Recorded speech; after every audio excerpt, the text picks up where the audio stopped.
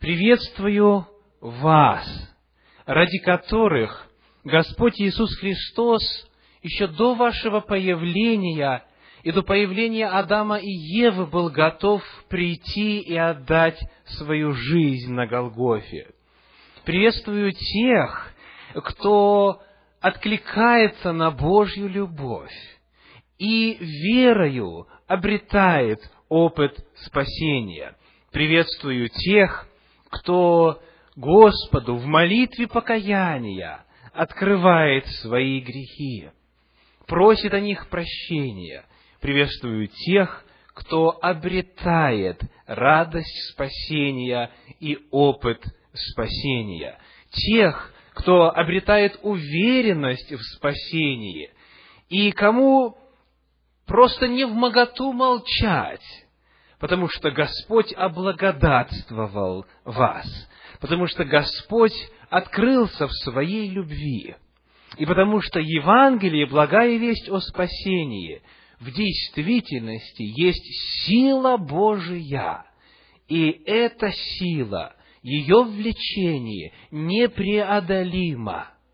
Никто, никакой из людей, сделавший остановку, посмотревший на себя и посмотревший на Бога и Его любовь, если он честен перед собою, если откровенен, если не закрывает себя от Божьей любви, никто из людей не может не откликнуться на эту любовь. И самая большая проблема во Вселенной, с тех самых пор, как на Божью любовь было сделано покушение, только лишь одна: чтобы усадить человека и рассказать ему об этом, чтобы убрать все препятствия и преграды, чтобы он об этом услышал.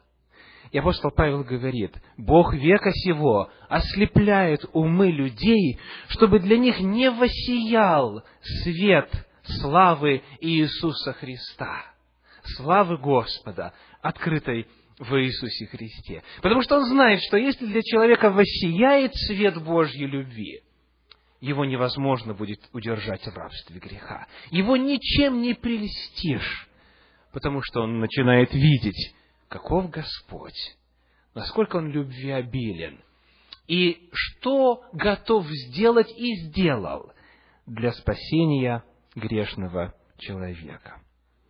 Сегодня мы завершаем цикл проповедей, серию проповедей, которая называется «Опыт спасения». И я знаю, и сегодня мы будем слышать об этом, потому что некоторые из вас подходили и просили, буквально просили: можно мы расскажем о том, что нас наполняет, какие чувства нас наполняют, потому что мы обрели опыт спасения за эти вечера возрождения. Сегодня мы завершаем этот цикл проповедей, и завтра у нас в гостях Александр Болотников, которого мы попросили говорить на очень интересную и важную тему, а именно День искупления, Йом-Кипур в Ветхом Завете, в Торе, и его сотириологический смысл, его спасительный смысл, значение Дня искупления как кульминации освобождения и очищения от греха. Не пропустите завтрашний вечер, обязательно пригласите с собой друзей и знакомых для того, чтобы открыть для себя глубины Слова Божьего. А сегодня, в моей последней проповеди в этом цикле, я хочу задать вопрос. Есть ли возможность проверить себя? Есть ли возможность оценить себя, что касается вопроса спасения?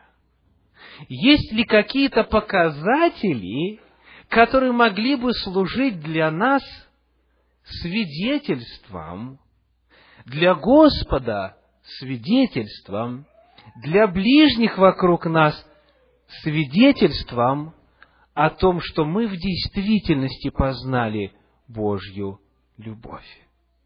Моя проповедь сегодня называется «Показатель спасения». Показатель спасения. Исследуя Священное Писание, мы обнаруживаем, что Господь не только в опыте спасения снимает с нас вину, не только дает силу для победы над конкретными грехами, не только посылает нам выздоровление и освобождает от немощи и болезней, совершает чудеса исцеления, не только освобождает нас от наказания за грех, от вечной смерти и дарует жизнь вечную, помимо всего перечисленного, что уже само по себе просто невообразимо благая весть, есть еще одна очень важная составляющая этого самого опыта. Это не что-то, что идет в дополнение к нему, то, о чем я буду говорить сегодня. Это не что-то, что может присутствовать, а может и не присутствовать. Это то, что является неотъемлемой частью и фактически показателем того, что спасение на самом деле обретено. Равно как показателем, как мы исследовали вчера, является способность человека свидетельствовать и сказать: «Я спасен, я уверен в спасении, потому что я уверен в Боге». Потом тому, как показателем и свидетельством является тот факт, что человек решает креститься полным погружением в воду. И он всей вселенной говорит: «Я отождествляюсь с Иисусом Христом, Агнцем Божьим, который за меня лично, возлюбив меня неизреченной любовью, взошел на крест, умер, был погребен и воскрес. И в акте крещения я соединяюсь с Ним. В акте крещения я отождествляюсь с этим опытом и говорю: я принимаю Божью любовь, я испытал опыт спасения, я познал, насколько благ Господь, и я хочу об этом всем заявить. Я хочу пройти через то же самое, я хочу скрыться в водной могиле и восстать для новой жизни. В дополнение ко всему этому есть еще один очень важный фактор, еще одна очень важная составляющая опыта спасения. Что же это? Евангелие от Матфея, 18 глава. Евангелие от Матфея, 18 глава, стихи с 23 по 35. Евангелие от Матфея, 18 глава, стихи с 23 по 35. «Посему Царство Небесное подобно царю, который захотел сосчитаться с рабами своими. Когда начал он считаться, приведен был к нему некто, который должен был ему 10 тысяч талантов. А как он не имел чем заплатить, то государь его приказал продать его, и жену его, и детей, и все, что он имел, и заплатить. Тогда раб тот пал, и, кланяясь ему, говорил: «Государь, потерпи на мне, и я все тебе заплачу». Государь, умилосердившись над рабом тем, отпустил его и долг простил ему. Раб же тот вышед, нашел одного из товарищей своих, который должен был ему 100 денариев, и, схватив его, душил, говоря: «Отдай мне, что должен». Тогда товарищ его пал к ногам его и умолял его, и говорил: «Потерпи на мне, и все отдам тебе». Но тот не захотел, а пошел и посадил его в темницу, пока не отдаст долг. Товарищи его, видевшие происшедшее, очень огорчились, и пришедшие рассказали государю своему все бывшее. Тогда государь его призывает его и говорит: «Злой раб, весь долг тот я простил тебе, потому что ты упросил меня. Не надлежало ли и тебе помиловать товарища твоего, как и я помиловал тебя?» И, разгневавшись, государь отдал его истязателям, пока не отдаст ему всего долга. Так и Отец мой Небесный поступит с вами, если не простит каждый из вас от сердца своего брату своему согрешений его».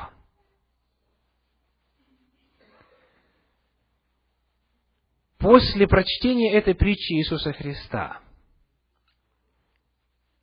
где все понятно, где совершенно ясно, что же именно является показателем спасения конкретного человека, мы можем только сказать «Аминь» и жить так, либо чувствуя, что мы не можем прощать так, как должно, признать, мы еще не обрели опыта спасения. Мы еще не знаем, как должно знать, что такое божественная любовь и насколько она велика. Давайте посмотрим на исторические обстоятельства этой притчи. Сколько это? 10 тысяч талантов. Много или мало? В комментарии на это место Священного Писания, который принадлежит перу Уильяма Бартли, известного новозаветного богослова, говорится так. Раб был должен своему государю 10 тысяч талантов. Талант был самой большой денежной единицей, равной 3000 сиклей или 12 тысячам динариев. 1 талант равняется 12 тысячам динариев. Кто помнит, сколько была средняя заработная плата в день? 1 динарий. Чтобы заработать хотя бы 1 талант, нужно проработать 12 тысяч дней. Таким образом, 10 тысяч талантов были равны 30 миллионам сиклей или 120 миллионам динариев. Это был огромный долг. Даже трудно себе представить. Весь доход с провинции, включающий Идумею, Иудею и Самарию, составлял всего 600 талантов в год. А весь доход даже более богатой провинции Галилеи равнялся всего 300 талантам. Этот долг был больше, чем доход царя. И это было прощено рабу. Другой же раб был должен своему собрату совсем немного, 100 динариев. Это было около 1/500 доли его собственного долга. Его долг, иными словами, превышал долг его товарища в 500 тысяч раз. Разница в долгах огромная. Идея заключается в том, что все, что могут сделать нам люди, не может идти ни в какое сравнение с тем, что мы причинили Богу.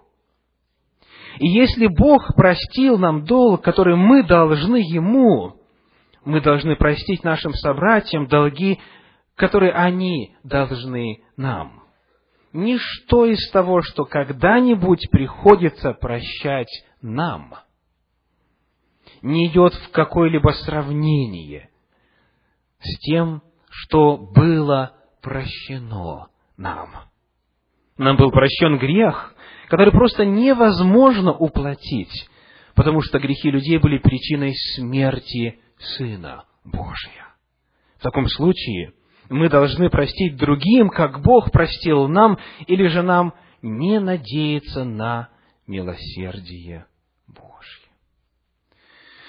Когда мы смотрим на эту удивительно глубокую притчу Иисуса Христа о том, как опыт личного спасения и обретения прощения от Господа должен отражаться в Божьем плане спасения на способности человека прощать окружающим, мы смотрим лицом к лицу в реальность своего собственного опыта и сравниваем, и говорим, прощаю ли я эти здесь 10 динариев, там 50, здесь 0,5, там 100, тем, кто является моим нравственным должником, кто меня обидел, ущемил, оскорбил, сделал зло и так далее. Эта притча показывает, что тот человек, которого Господь простил, на самом деле не понял и не осознал величину прощения. Посмотрите на его реакцию. Когда ему царь говорит: вот настало время заплатить, и называет цену, 10 тысяч талантов, этот человек что говорит? Удивительно. Он говорит, 26 стих. Раб тот пал и, кланяясь ему, говорил: государь, потерпи на мне, и все тебе заплачу. Смотрите, какой праведник. Смотрите, какие у него способности. У него жизни в несколько раз больше, чем Бог ему отмерил. Если попытаться посчитать, какое количество дней ему нужно для того, чтобы... А нужно же еще и кормиться, нужно еще семью кормить, и жилье оплачивать, и так далее. Чтобы он был в состоянии накопить эту всю сумму денег, он очень самоуверен, он самоправеден. Он думает, что спасение зарабатывается, что он на самом деле в силах и в состоянии рассчитаться со своим взаимодавцем. Вот в этом причина того, что он не обрел опыта спасения. До тех пор, дорогие братья и сестры, дорогие гости, пока человек не осознает себя абсолютно полным банкротом, пока он не осознает свою абсолютно полную неспособность в нравственном отношении хоть как-то удовлетворить требованиям святого закона Божия, пока человек не осознает, что он полностью и до конца погиб и погибает в этом мире без Божьей любви и милости, и пока он не будет в состоянии сказать: да, Господь, я погибаю, я грешник, я недостоин, но я люблю, точнее по-другому, я узнал Твою любовь, я поверил в Твою любовь, видя Твою любовь, то, что Ты сделал для меня, как Ты уже оплатил этот долг на Голгофе, я принимаю Твою любовь, я верю в Твою любовь и прошу, Господь, прости мой долг. Вот когда это происходит, когда Божья любовь проникает и укореняется в наше сердце очень основательно и глубоко прорастает корнями, вот тогда только человек может сказать: 100 динариев, которые ты мне должен, я прощаю тебе. 50 или 20 или 10 ни в какое сравнение не идут с тем, что я получил. И эта радость настолько наполняет меня. И чувство, которое я испытываю Господу, так сильно меня возлюбившему, она побуждает меня точно так же прощать окружающих меня. В первом послании Иоанна, в 4 главе, в стихах 7 и 8, и затем в 20 и 21, Иоанн очень жестко, но тем не менее, в соответствии с истиной говорит. 1 Иоанна 4 глава, стихи 7 и 8, 20 и 21. Возлюбленные, будем любить друг друга, потому что любовь от Бога. И всякий любящий рожден от Бога и знает Бога. Кто не любит, тот не познал Бога, потому что Бог есть любовь. И дальше он говорит: кто говорит: я люблю Бога, а брата своего ненавидит, тот лжец. Ибо не любящий брата своего, которого видит, как может любить Бога, которого не видит? И мы имеем от Него такую заповедь, чтобы любящий Бога любил и брата своего. Иоанн говорит: показателем обретения подлинного опыта спасения является наше отношение к людям. Потому что если мы видели Бога, если мы знаем, каков Он, мы после принятия этой любви и уверования в нее не можем остаться черствыми. Не можем хранить в себе злобу, не можем слагать у себя ненависть. Мы не можем оставаться глухими и не откликнуться на Божью любовь. Священное Писание говорит, что опыт обращения к Богу неотделим от опыта примирения с ближними. Иисус Христос на эту тему говорит в Евангелии от Матфея в 5 главе следующее. Матфея 5 глава, стихи с 21 по 26. Это часть Нагорной проповеди. Матфея 5 глава, стихи с 21 по 26.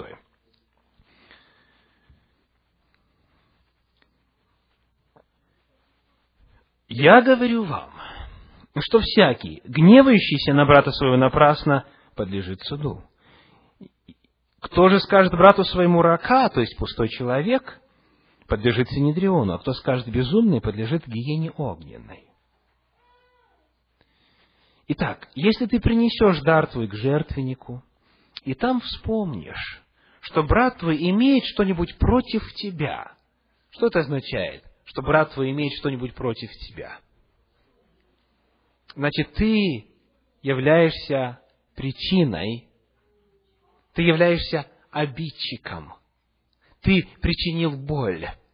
Если брат твой имеет что-нибудь против тебя, оставь там дар твой пред жертвенником, и пойди прежде примирись с братом твоим. И тогда приди и принеси дар твой.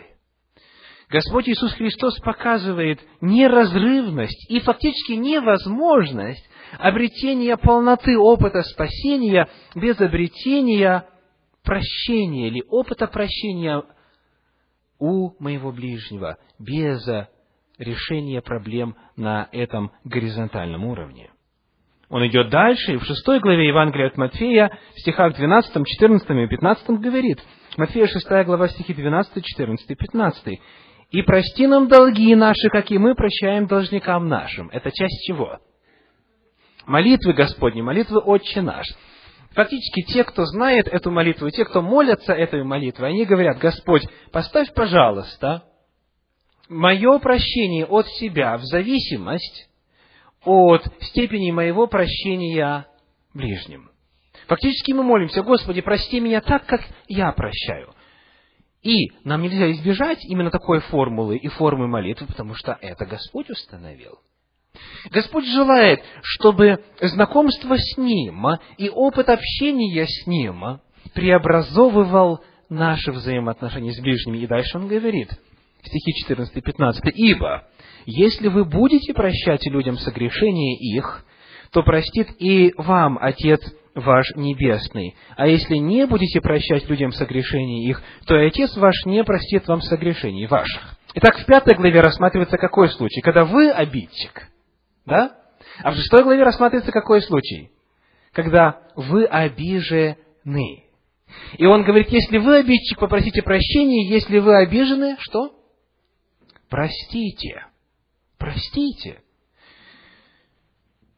Опыт знакомства любви с любовью Господней и опыт обретения этой любви непременно действует на наши взаимоотношения с окружающими. И Господь Иисус Христос говорит, существует взаимообратная связь. Это неделимый опыт. Помните ли вы кого-нибудь из священной истории Библии, кто, обретая опыт спасения, фактически являл его на деле, на практике в этой социальной сфере?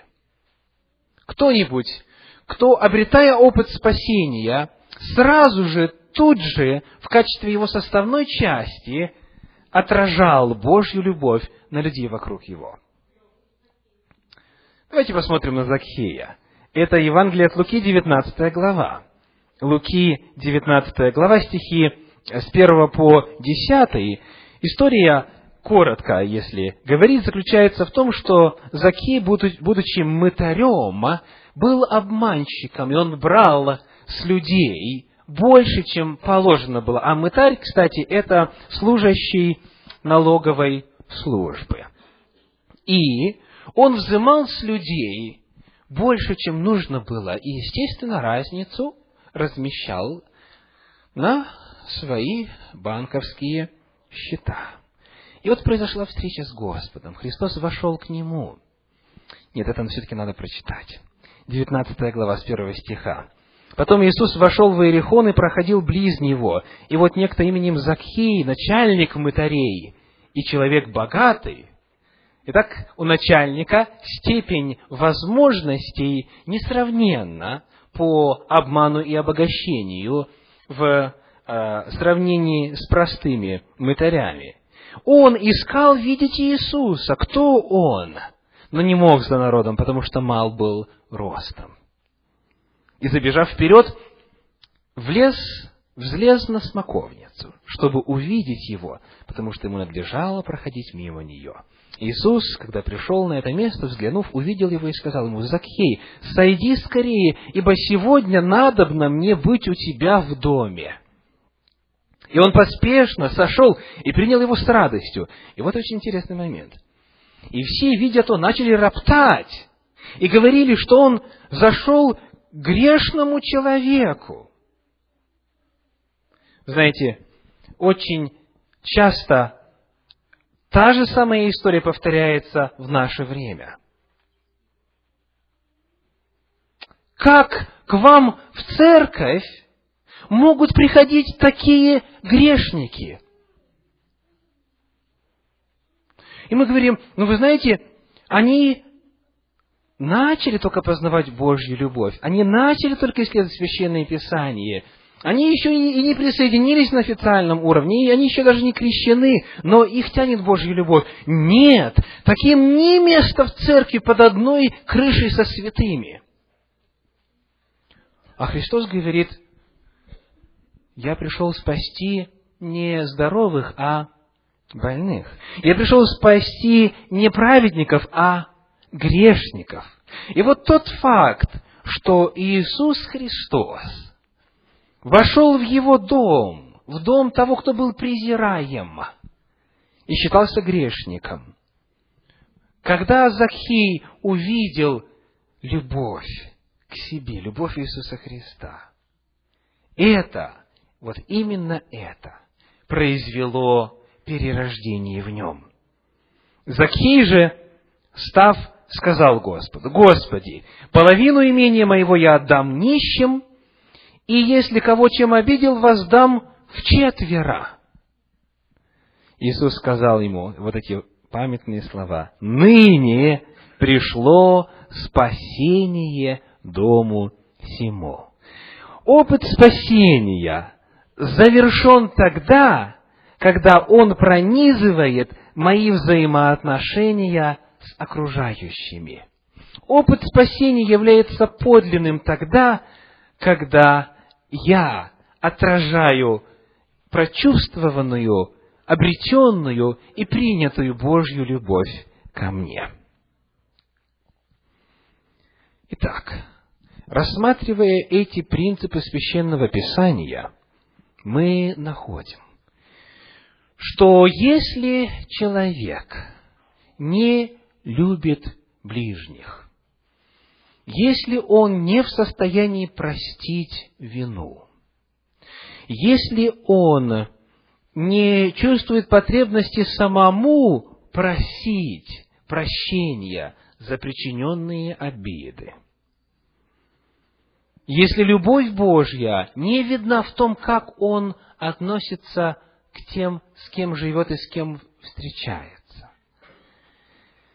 это, согласно Священному Писанию, означает, что человек либо не обрел опыта спасения, либо не познал Божью любовь, либо его опыт был очень неглубокий, поверхностный, неполный, неосновательный и фактически не состоялся в библейском смысле, как того желает Господь. И потому в этой ситуации, как пишет Иоанн, нужно всегда возвращаться назад, к отправной точке. Когда я нахожу в своем сердце, что мне трудно кого-то воспринимать, когда я нахожу, что я не могу кого-то простить, когда я нахожу, что я не чувствую даже побуждения, или, точнее, может быть, сопротивляюсь побуждению прийти и попросить прощения, Мне нужно возвратиться назад к отправной точке и спросить, кто есть Господь? Каков Он? Как Он относится ко мне? Любит ли Он меня? Мне нужно снова возвратиться к исходной точке и задать вопрос, любит ли меня Господь? В действительности ли Он есть любовь? В действительности ли, как говорит Священное Писание, Его любовь не имеет границ? В действительности ли Его любовь была мною принята? Верю ли я на самом деле? И когда человек снова возвращается к Священному Писанию, когда он снова пролистывает святые страницы, когда он снова мыслит, думает, сопоставляет, анализирует Божью любовь и принимает ее, он тогда может вернуться назад и сказать, прости меня, я должен был это сделать уже много лет назад. Или позвонить и сказать, я не держу на тебя зла. Когда человек обретает трудности или сталкивается с трудностями во взаимоотношениях с людьми, когда он не может их любить и полюбить, Священное Писание призывает его возвращаться всегда назад, к исходной точке, к одной точке во Вселенной, которая недвижима, она неизменна. Это Божья любовь, и Бог не меняется. И обретение Божьей любви дает человеку новую силу и новую способность стать каналом ее явления в этом греховном мире. И вот теперь, рассмотрев эти основополагающие принципы Священного Писания, давайте посмотрим на главные сферы, где эта любовь Божья преломляется через нас отражается на людей вокруг нас. Первая сфера – это, конечно, взаимоотношения мужа и жены. В первом послании Петра в 3 главе, в 7 стихе говорится, 1 Петра, 3 глава, 7 стих. «Также, мужья, обращайтесь благоразумно с женами, как с немощнейшим сосудом, оказывая им честь, как сонаследницам благодатной жизни, дабы не было вам препятствия в молитвах». Удивительное заявление. Священное Писание говорит об этом не просто в принципе, а конкретно применительно к семейным взаимоотношениям, говоря, что духовный опыт супруга зависит от степени ясности, прозрачности, любвеобильности взаимоотношений с его возлюбленным или возлюбленной. И сказано, чтобы не было вам препятствия в молитвах, чтобы каналы вашей связи с Господом не нарушались, не страдали. Вам нужно что делать? Давайте поговорим о мужьях, к которым Петр обращается. Обращайтесь благоразумно с женами, как с немощнейшим сосудом.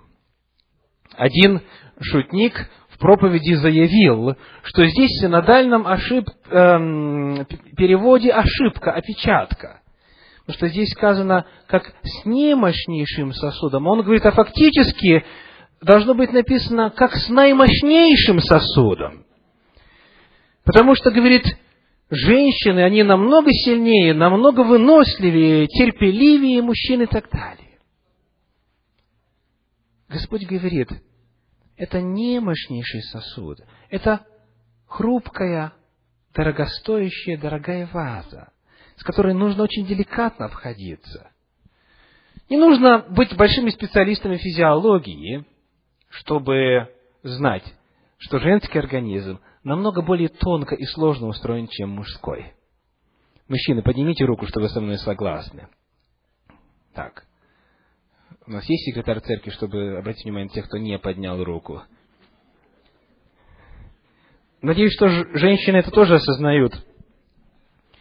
И вот благоразумно означает, обретая знание, используя разум, с любовью, обходиться со своей женою так, чтобы, понимая ее деликатное устройство, понимая разницу между устройством гормональной системы мужа и жены, понимая разницу в размере щитовидной железы и многие другие особенности, оказывать ей что?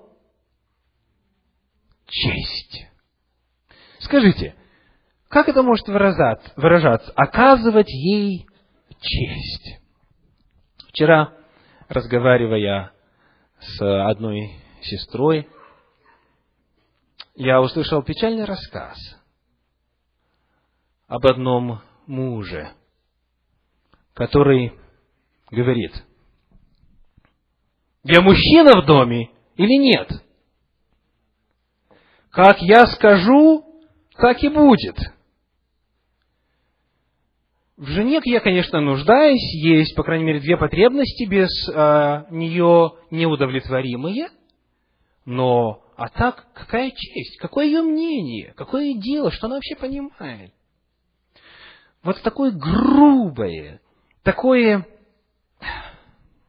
не хочется говорить, отношение показывает, что человек Господа никогда в глаза не видел, что он и малейшего представления не имеет о том, что Господь есть любовь, по образу которого и он, и она в браке сотворены. Когда Господь сотворил человека, Он сотворил мужчину и женщину и нарек имя им, обоим, человек, чтобы вот в этом единстве двоих, когда они становятся одной плотью в браке, как раз-таки любовь Божья могла отразиться. Человек был создан для любви. И потому первое место, где любовь Божья будет проявляться, если человек обрел опыт спасения, это непременно, в первую очередь, во взаимоотношениях мужа и жены. И вот здесь он говорит, нужно оказывать честь, хвалить ее, уважать ее, делать ей комплименты, создавать атмосферу нежности и заботы, потому что это определяет степень отклика жены на любовь мужа. Рассказывают, как мать английского писателя Сомерсета Моэма, которая была прекрасной женщиной, пред которой все преклонялись, а отец этого поэта очень некрасивым человеком. Вот однажды кто-то спросил ее: почему вы остаетесь верной этому некрасивому маленькому человеку, за которого вышли замуж? На это она ответила: потому что он никогда не обижает меня. Любовь – это ключик к женскому сердцу в браке, который оборачивается такими неслыханными дивидендами для мужа, что если бы кто-то только позволил Божьей любви на самом деле пронизать его существо, он обрел бы сразу же, тут же, отражая эту любовь на свою супругу, несказанное счастье в браке. То же касается и любви жены к мужу. Библия говорит, не только мужья любите своих жен, но апостол Павел говорит, чтобы его помощник, молодой епископ, учил, чтобы жены любили мужей и так далее. В послании Ефесянам в 5 главе, в стихах с 25 по 27, о том, как любовь Божья отражается во взаимоотношениях между мужем и женой, апостол Павел пишет следующее. Ефесянам 5 глава, стихи с 25 по 27. «Мужья, любите своих жен, как и Христос возлюбил церковь и предал себя за нее, чтобы осветить ее, очистив банию водную посредством слова, чтобы представить ее себе славную церковью, не имеющую пятна или порока, или чего-либо подобного, но дабы она была свята и непорочна». Еще один удивительный, глубокий отрывок, который отражает, насколько Библия знакома, потому что дана Богом, с законами психологии взаимоотношений. 27 стих, на первый взгляд, содержит тавтологию. сказано, чтобы представить ее не имеющую пятна или порока, чтобы представить ее. И дальше сказано, но дабы она была свята и непорочна. Итак, мужья, вы хотите просто представлять себе жену святой или непорочной? Или вы хотите, чтобы она была святой и непорочной? Конечно. И потому мы, которые воспитаны в системе, созданной дьяволом на земле, мы ждем. Вот если она станет такой, я, конечно же, не останусь в долгу. Писание говорит, нет. Если вы хотите, чтобы она была святой и непорочной, вы должны ее такой вначале представить. То есть вы должны так к ней относиться, вы должны обходиться с нею так, чтобы она чувствовала, что она в действительности такова, что она прекрасна, что она долготерпелива и так далее, и так далее, и так далее. Господь говорит о любви, как о жертвенной любви, о том, чтобы взаимоотношения в семье были отражением Божьей любви. Это первая сфера, муж и жена. Далее родители и дети. Это еще одна сфера взаимоотношений, где любовь Божья, если она принята человеком, будет непременно отражаться. Ефесянам 6 глава, 4 стих, Ефесянам 6:4. «И вы, отцы, не раздражайте детей ваших, но воспитывайте их в учении и наставлении Господнем». Мне стало интересно, что значит «не раздражайте детей»? Не раздражайте. Я посмотрел, что говорит подлинник, древнегреческий язык, на котором был написан Новый Завет, и там находится греческое слово «пароргизо». Для тех, кто конспектирует, еще раз. «Пароргизо». Вот перевод его на английский язык. Make angry. Make angry. Make resentful. Давайте перейдем вместе. Ну, что значит make angry?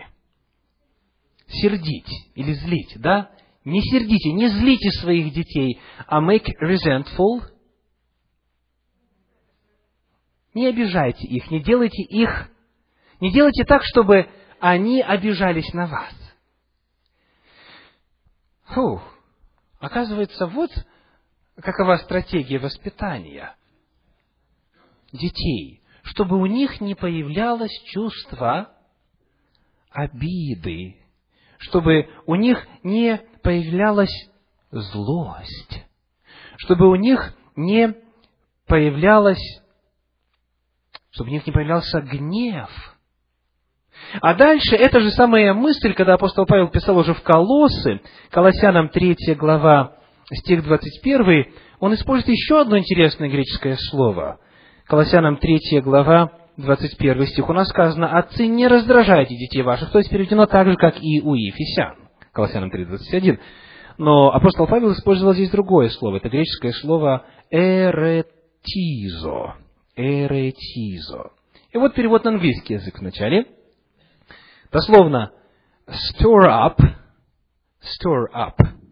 arouse, make resentful, embitter. Давайте переведем. Значит, во-первых, stir up, что означает?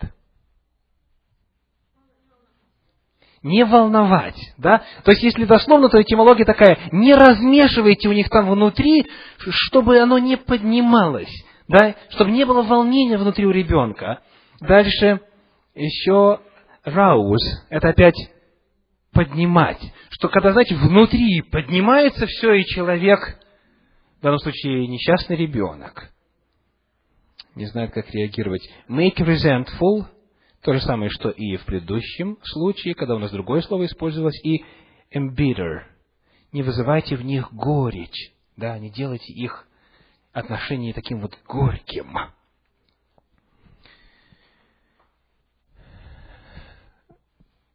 Дальше сказано, Колоссянам 3:21, чтобы они не унывали. Слово «унывали» в принципе фактически точно так же передается в оригинале, как и в нашем переводе.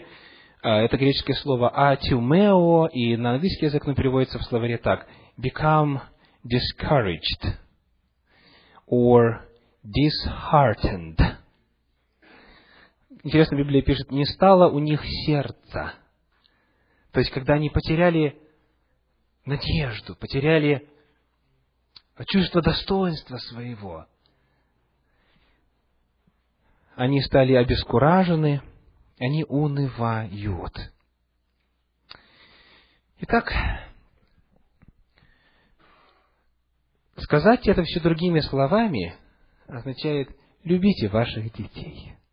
И не вызывайте, старайтесь не вызывать в них вот этих вот негативных чувств, которые принижают их достоинство, которые выводят, которые злят их и так далее. Старайтесь находить эти пути.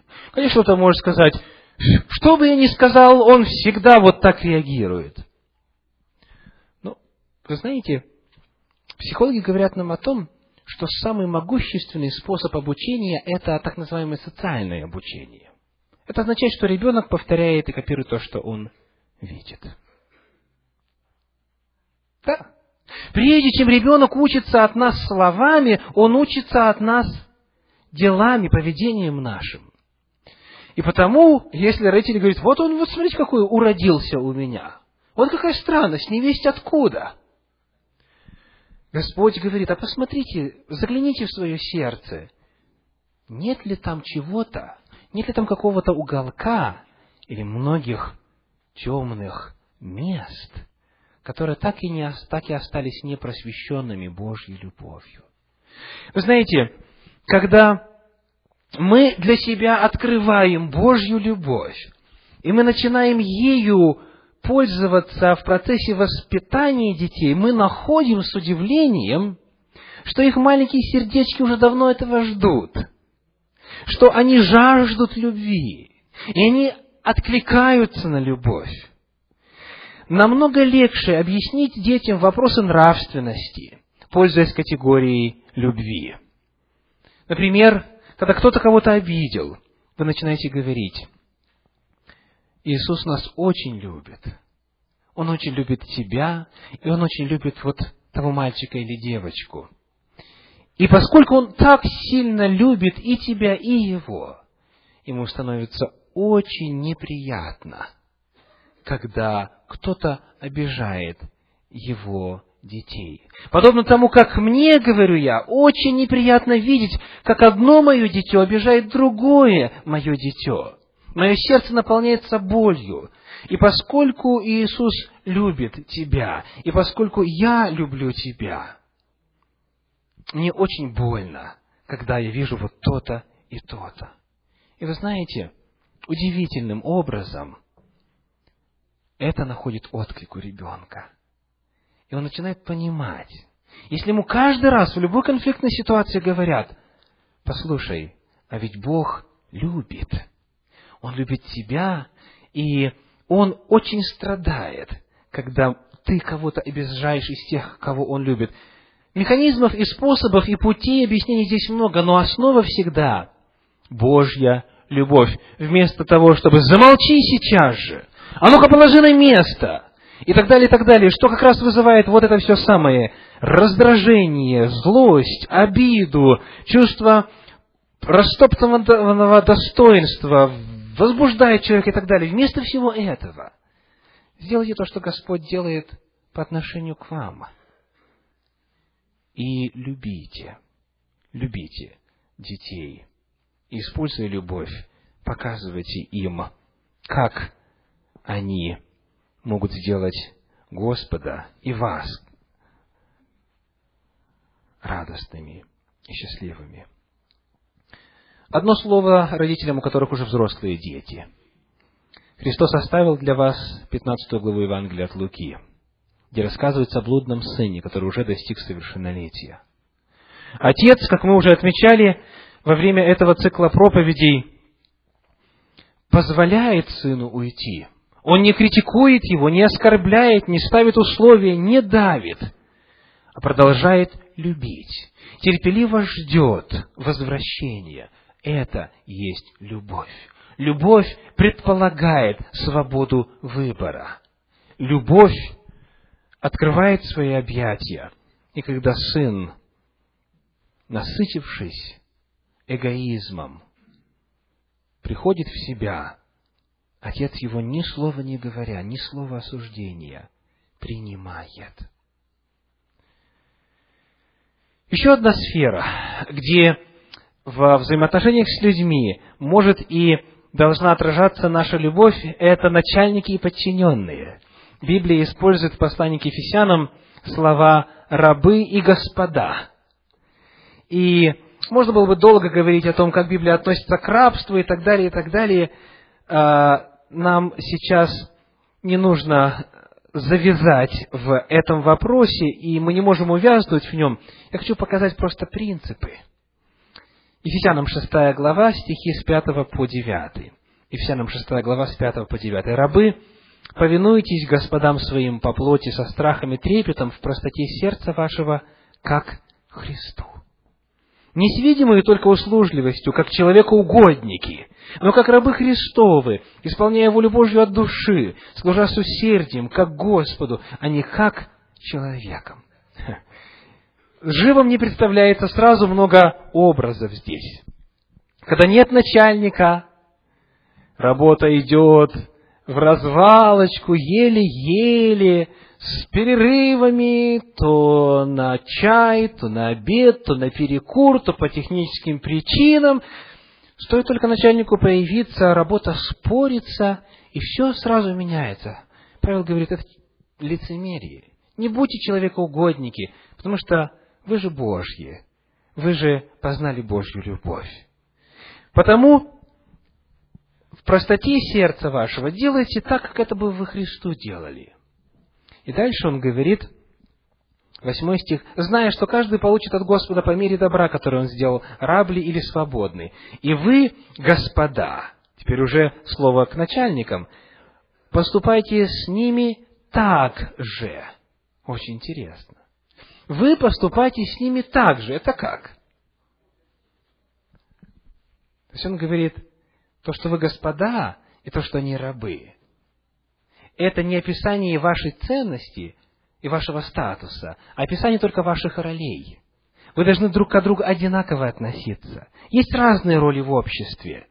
Но поступайте с ними так же, умеряя строгость, зная, что и над вами самими, и над ними есть на небесах Господь, у которого нет лицеприятия. Те из вас, кто являются начальниками, у вас каждый день аудитория для проповеди Евангелия. Каждый день, каждый момент общения с вашими подчиненными фактически может стать проповедью Божьей любви. И должно стать. И для тех, кто служит, для работников, Священное Писание говорит, пусть это будет для вас способом выражения вашего усердия к Иисусу Христу Господу. И, наконец, сфера взаимоотношений – это трение между народом и народом, нацией и нацией, национальностью и национальностью. Огромная проблема в современном мире. В послании к Ефесянам во 2 главе на эту тему апостол Павел говорит. Ефесянам 2 глава, стихи с 11 по 14. С 11 по 14. «Итак, помните, что вы некогда язычники по плоти, которых называли необрезанными, так называемые обрезанные плотским обрезанием, совершаемым руками, что вы были в то время без Христа, отчуждены от общества израильского, чужды заветов обетования и не имели надежды и были безбожники в мире. А теперь, после обретения опыта спасения, а теперь во Христе Иисусе, вы, бывшие некогда далеко, стали близки кровью Христовую. Он есть мир наш, соделавший из обоих одно и разрушивший стоявшую посреди преграду». Господь говорит, вы из разных народов, из разного культурного прошлого, вы теперь одно, если вы обрели опыт спасения. И потому это будет отражаться. С кем бы мы ни встречались, с кем бы мы ни общались, всегда будет видно Божью любовь. И, наконец, почему все это становится возможным? Любить мужа и жену, любить детей, любить начальника или рабочих, любить представителей всех народов, благодаря чему это становится возможным. Вы заметили, что мы все цитировали из послания Ефесянам апостола Павла. Все эти сферы взаимоотношений. И послание Ефесянам очень четко делится на две части, пополам. Первые 3 главы богословские, последние 3 главы, начиная с 4, практические. Вот послушайте, что сказано в конце богословской части. Это Ефесянам 3 глава. Может быть, давайте мы пойдем другим путем. Посмотрим, что говорится в начале практической части. Ефесянам 4, стихи с 1 по 3. Ефесянам 4 глава, стихи с 1 по 3. «Итак, я, узник в Господе, умоляю вас поступать достойно звания, в которое вы призваны,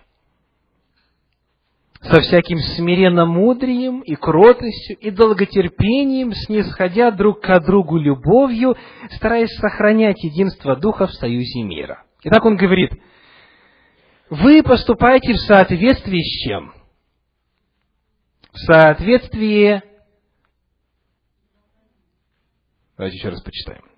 «Итак, я, узник в Господе, умоляю вас поступать достойно звания, в которое вы призваны». Что же это за звание?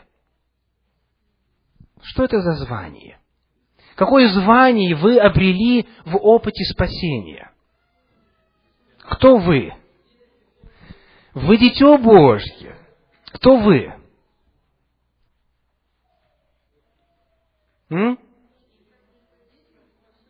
Вы спасенные. Кто вы?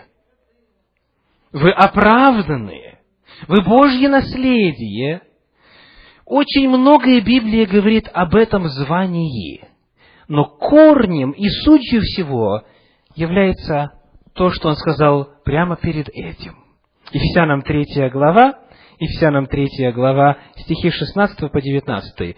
16 по 19. «Да даст вам по богатству славы Своей крепко утвердиться Духом Его во внутреннем человеке, верою вселиться Христу в сердца ваши, чтобы вы, укорененные и утвержденные в любви, могли постигнуть со всеми святыми широту и долготу и глубину и высоту, и уразуметь превосходящую разумение любовь Христову, дабы вам исполниться всею полнотою Божией». Итак, о каком призвании, о каком звании, о каком статусе идет речь? Вы кто? В первую очередь, возлюбленные. Вы, которых Господь полюбил, и эта любовь превосходит всякое разумение. И она и широка, и глубока, и длинна, и высока.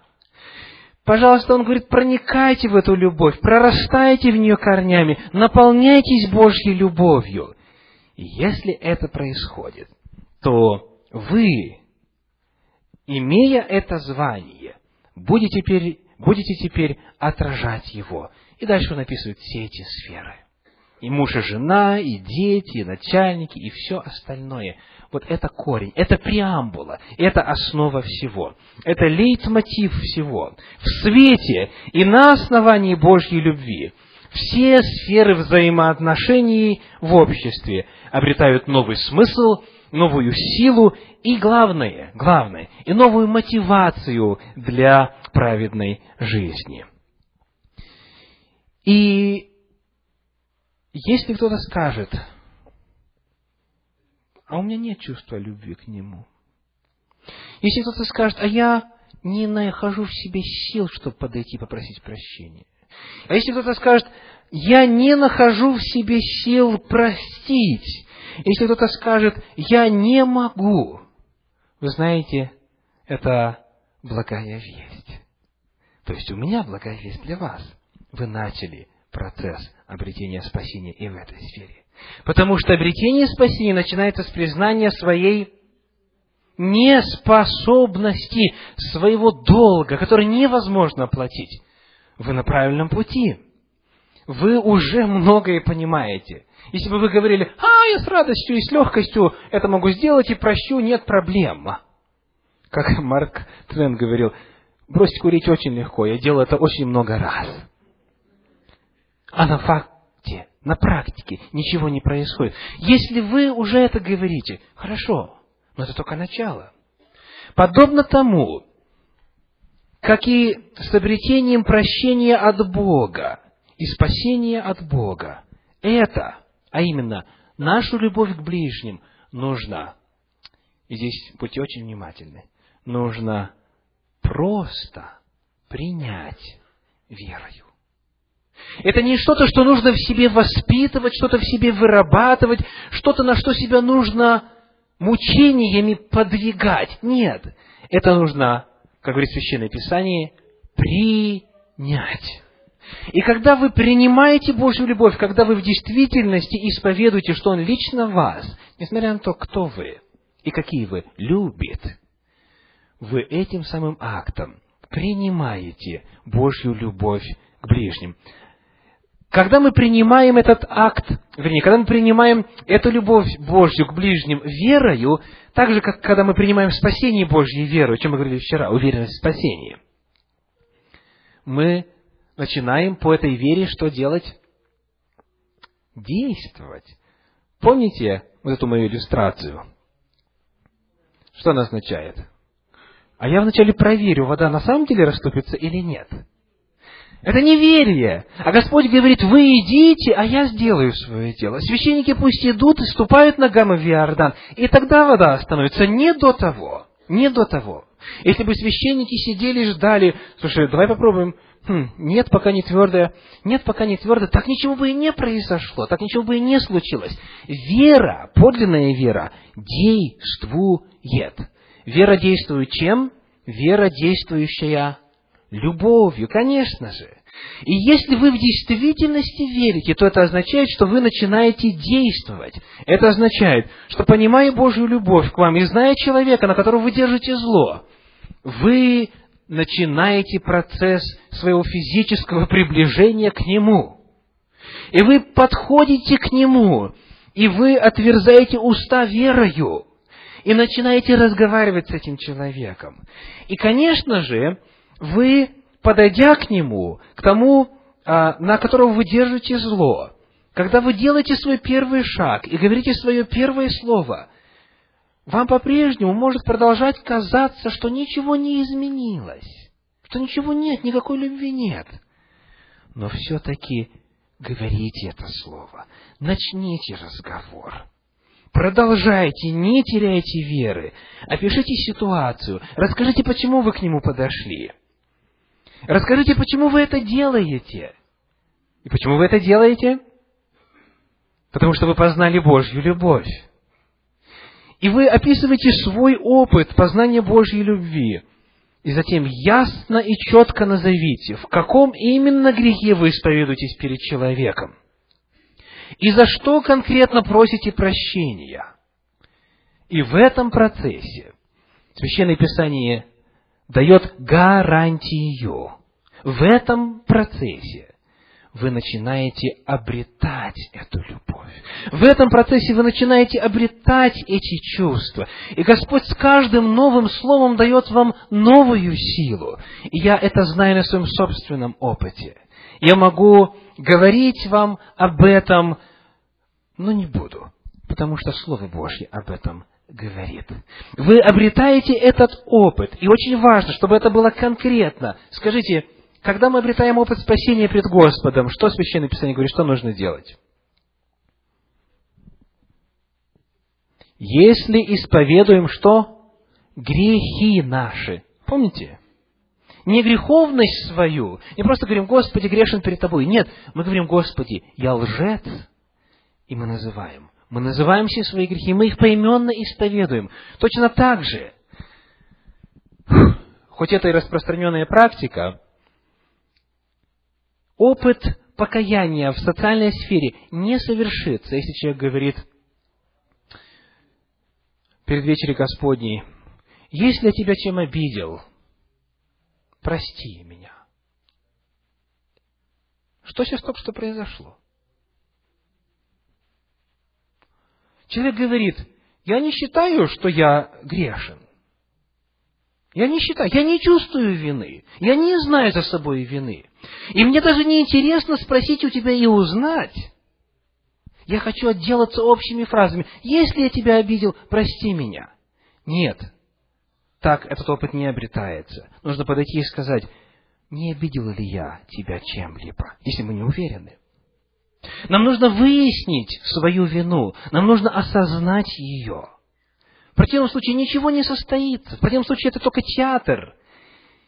И любви Божьей в нашем сердце к ближним так и не явится.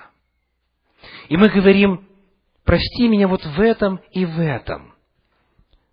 Вы четко называете, в каком именно грехе исповедуетесь, и за что конкретно просите прощения. И обретаете мир. И обретаете удивительную Божью любовь. И вам кажется, что вы способны весь мир простить, что бы он ни сделал вам, потому что вы поняли, как чувствует себя Господь. Вы проникли в Божье сердце.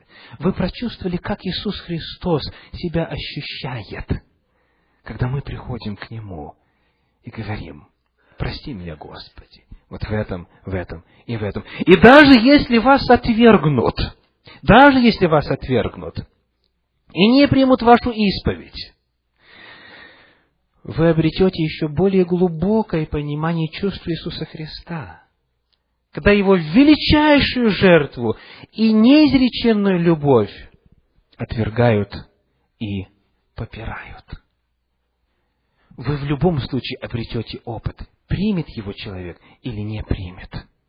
И Господь наполнит вас чувствами радости и счастья.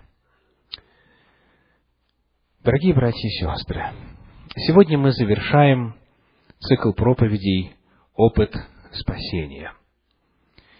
Я точно знаю, поскольку слышал свидетельства из уст ряда присутствующих, что опыт спасения вами обретен. Я точно знаю и вижу и читаю в глазах у тех, кто получил от Господа этот дар и овладел им, что это поменяло их, и они уже никогда не будут прежними. И сегодня, когда мы завершаем этот цикл проповедей, я хочу славить и благодарить Господа за то, что Он действовал могущественным образом на протяжении всех этих вечеров. За то, что Он касался ваших сердец, за то, что вы увидели Божью любовь. Те, в особенности, кто сумел и смог посетить все вечера. И вы обрели опыт прощения, опыт спасения. И сегодня вы обретаете завершенность этого опыта в отношении своих ближних. Сегодня, в последний вечер, когда звучит эта тема, мы хотим, как и прежде, открыть свое сердце Господу. Мы хотим сказать Ему о своих чувствах. Мы хотим исповедать, что мы обрели силу для любви к ближним, что мы уверены в своем спасении, в том, что Господь нас спас от смерти. Но прежде этих молитв и этих свидетельств прозвучит стихотворение и затем песнопение, во время которых я приглашаю вас открыть свое сердце и последнюю баррикаду, которая, возможно, осталась у кого-то на пути Божьей любви, разрушить и отдаться полностью нашему Господу и Спасителю.